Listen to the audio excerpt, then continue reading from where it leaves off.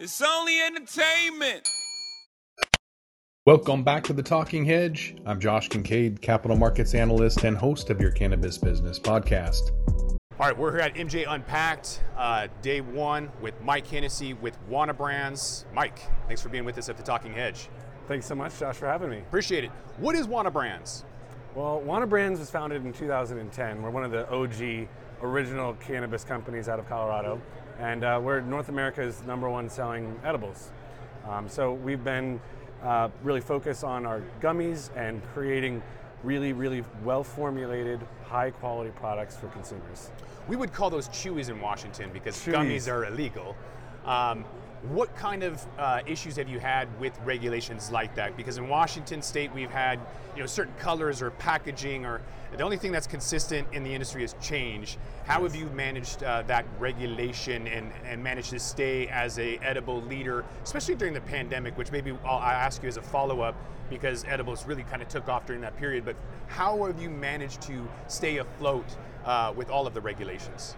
Adaptability and staying ahead of the game. Mm-hmm. So it's compliance, understanding the regulations, knowing where you're moving, what those regulations look like state to state, and being able to have a team that's adaptable to compromise, whether it be on the packaging, on the product type, or as you said, the name of the product itself. They're known as chews, chewies, gummies, depending on the state. So it's fitting the model to the regulations there. Okay. How does an event like MJ Unpacked help you, or what is the point? Like, why are you here? What do you get out of it? What are some takeaways? As the VP of Innovation, I'm always looking to network and find other leaders in the space that might have creative technologies, creative solutions for oncoming problems. So, for example, our Wana Quick Gummies, the fast-acting technology behind that, met through a conference like this. Is that nanotech, or what is that? Yeah, it's a nano encapsulation using Azuka's technology. So it's different than an emulsion, but it's still a nano-size encapsulation in a water-soluble particle. And who cares? Like, why? Is it because it will reduce, not ODs, but taking too much well, cannabis? that is part of it, yeah. So there's this sort of the nerdy side that means it's more bioavailable, means you're getting more of the cannabinoids. Okay. But really to the consumer, what makes it important is that you feel the effects in 5 to 15 minutes, meaning that you can dose yourself and titrate it much more easily. Okay. You're not waiting for this 45 to an hour or more onset to understand whether you should take more or not. Right, which is always a bad idea for a lot of people, because then they just double their dose and then it hits them and then they freak out. But then, Josh, what's really cool about it is that we're helping to bypass first-pass metabolism. So if you're familiar with 11-hydroxy-THC, which is what our livers make when we consume edibles, is a longer-lasting, more potent cannabinoid. So by bypassing that, we're delivering Delta-9, so it's a shorter, less body high, more cerebral, much more like a smoker's high. And it has a shorter duration as well. So all these things make it just oftentimes a preferable choice for a new consumer. Okay. How did the pandemic affect your business? Cannabis was essential. A lot of people were freaking out over combustion, moving more towards edibles. How did that impact your business? Well, being located in Colorado, we went through where the governor shut down cannabis and then about an hour later made us an essential business. So that was, I think, a huge development, and that we saw go nationwide, and it's just really important to see that happen.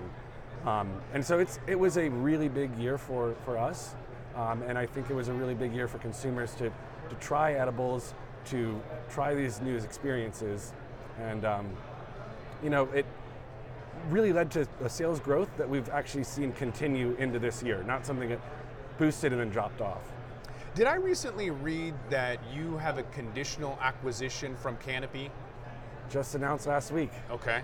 So that's pretty awesome, and that's conditional on federal legalization? Yeah, so federal permissibility, legalization here in the United States. And they valued that at $330 million? Yeah, I believe 300. 300 million, Mm-hmm. Okay. That's pretty amazing. Why did they acquire you? What did they see in you? You're the you're the innovation product development guy. When they were looking at you guys, why did they pick you up? Well, I think they're really looking for an entryway into the legal markets here in the United States.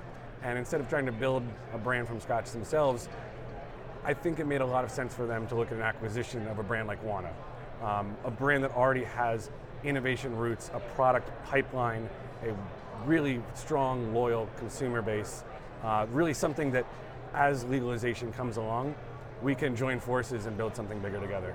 So is this currently more of a push of Canopy to get in rather than a pull to get Wana into Canada, or will that synergy naturally happen over time?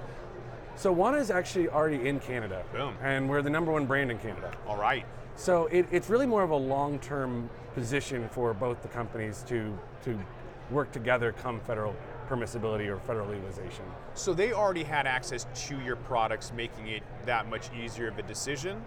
Is that an accurate I statement? think so. I think so. And after some meetings, I think we were very mutually aligned on our goals, our visions, and our strategic ideas.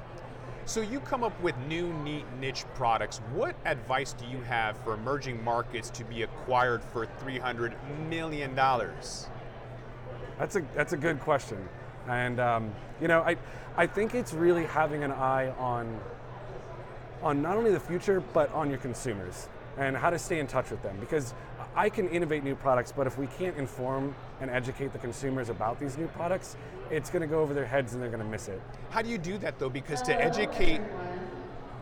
Please note that there's about to be a conference session with Steve D'Angelo. It's not live, that's good. Let's edit that out. And the CEO of MJF Pact, George Change. Last question and we'll wrap it up. Cool. And it's how independent retailers can compete in a land of giants. The land of vaginas. All right. How do you educate and then sell? I find that incredibly challenging to do. It's very expensive, but obviously you've managed to do that. So what is the trick or what is the success of educating and then selling? A lot of it is just getting in with the bud tenders, finding face-to-face time with them, coming up with programs that work for them to take trainings, whether it's mobile on their phones, through the website, but making sure that we get very connected to bud tenders. They're the ones that are going to convey our message to the consumers and help direct them on the choices they want to make. Okay. Tip your bud tenders. All right, with that, I think we're going to roll this one up. I want to thank my guest, Mike Hennessy. He's with Wana Brands. Mike, thanks for being with us at The Talking Hedge. Thank you, Josh. Appreciate it. I'm Josh Kincaid. This is The Talking Hedge. Don't forget to like, share, and subscribe, or don't, and I'm out. Don't forget to smash that like button on your way out and check out these other videos that we've got.